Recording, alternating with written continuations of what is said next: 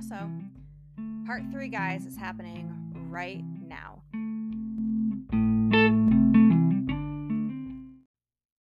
Well, hello. Ready for part 3? The last part? So ready for this to be over, aren't you? Okay. So, let's start with some humble advice to those dating or married to those with BPD. Some unsolicited advice, huh?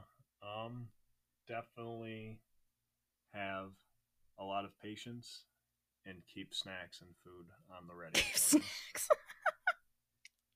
Because I notice your mood increases a lot when you are fed. Okay, that's facts. I can't even debate that. What's something that the listeners should know about BPD and how it affects those that they love, considering you are a non-BPD watching me, the BPD? It's definitely not always in their control, and you just have to stick with them. So what if someone says that it's not their responsibility to be the more stable or adaptable person in the relationship? The person with the BPD or non? The non. The non. I mean, then that relationship might not be for you because that is what your partner is going to require from you. Not like 100% like stable. Like, I'm not saying you have to make it like your life's mission to make sure they're completely taken care of every step of the way and handhold them. But if you're going to be a chaotic individual, well, expect you're going to exacerbate their symptoms. So I can agree with that. What do you feel is the least out of my control,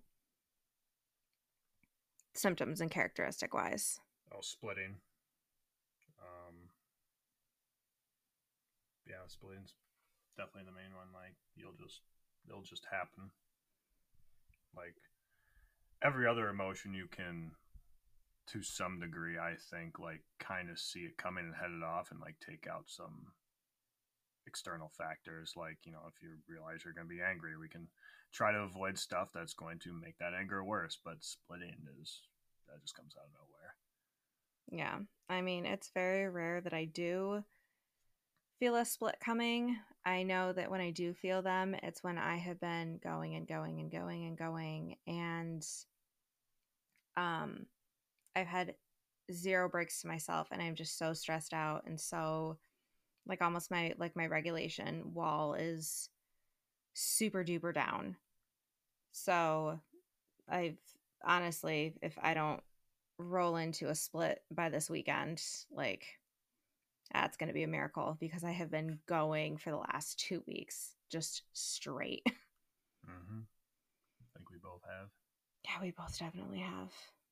And on top of that, we both have some level of neurodivergency, so that just adds to the Does not help. It just adds to the shit pot. Like it just does.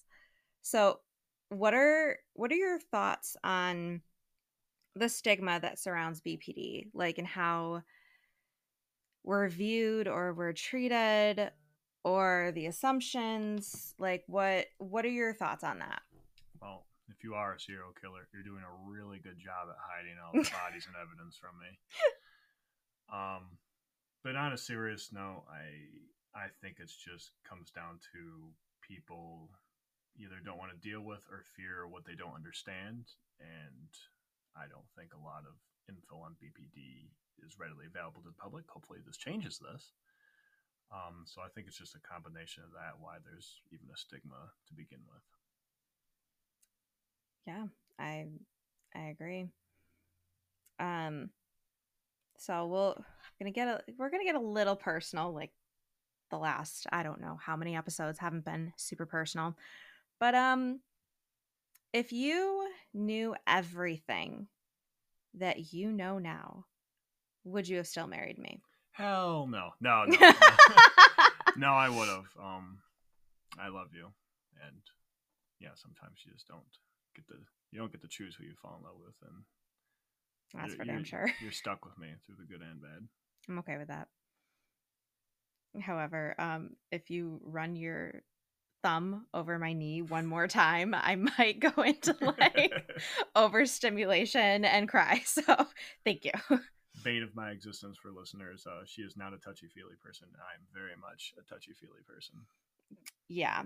So it gets fun. Like his love language is physical touch and mine is acts of service. So I'm kind of over here like, can you hug the dishes instead of me, possibly?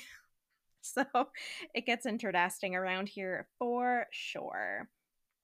But the last question of this entire series. Are you ready? Mm-hmm. Are you ready, kids? Aye, aye, Captain.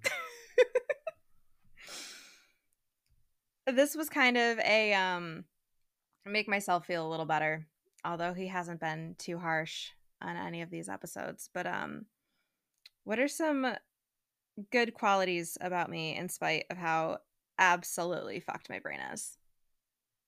Well, your humor for sure. We can definitely just super silly with each other. Like we'll just be laying in bed and we'll just talk about nonsense and just be giggling for just half hour.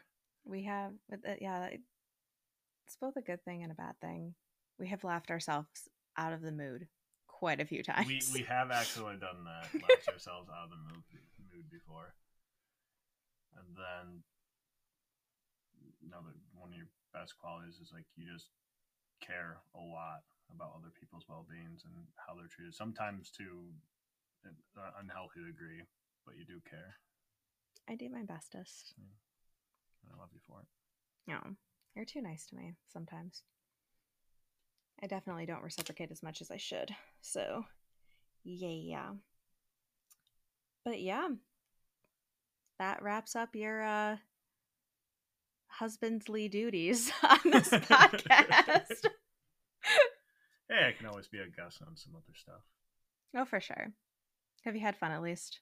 I have had fun, and I hope the listeners have gotten some good information out of this and Me laughed too. a little bit along the way.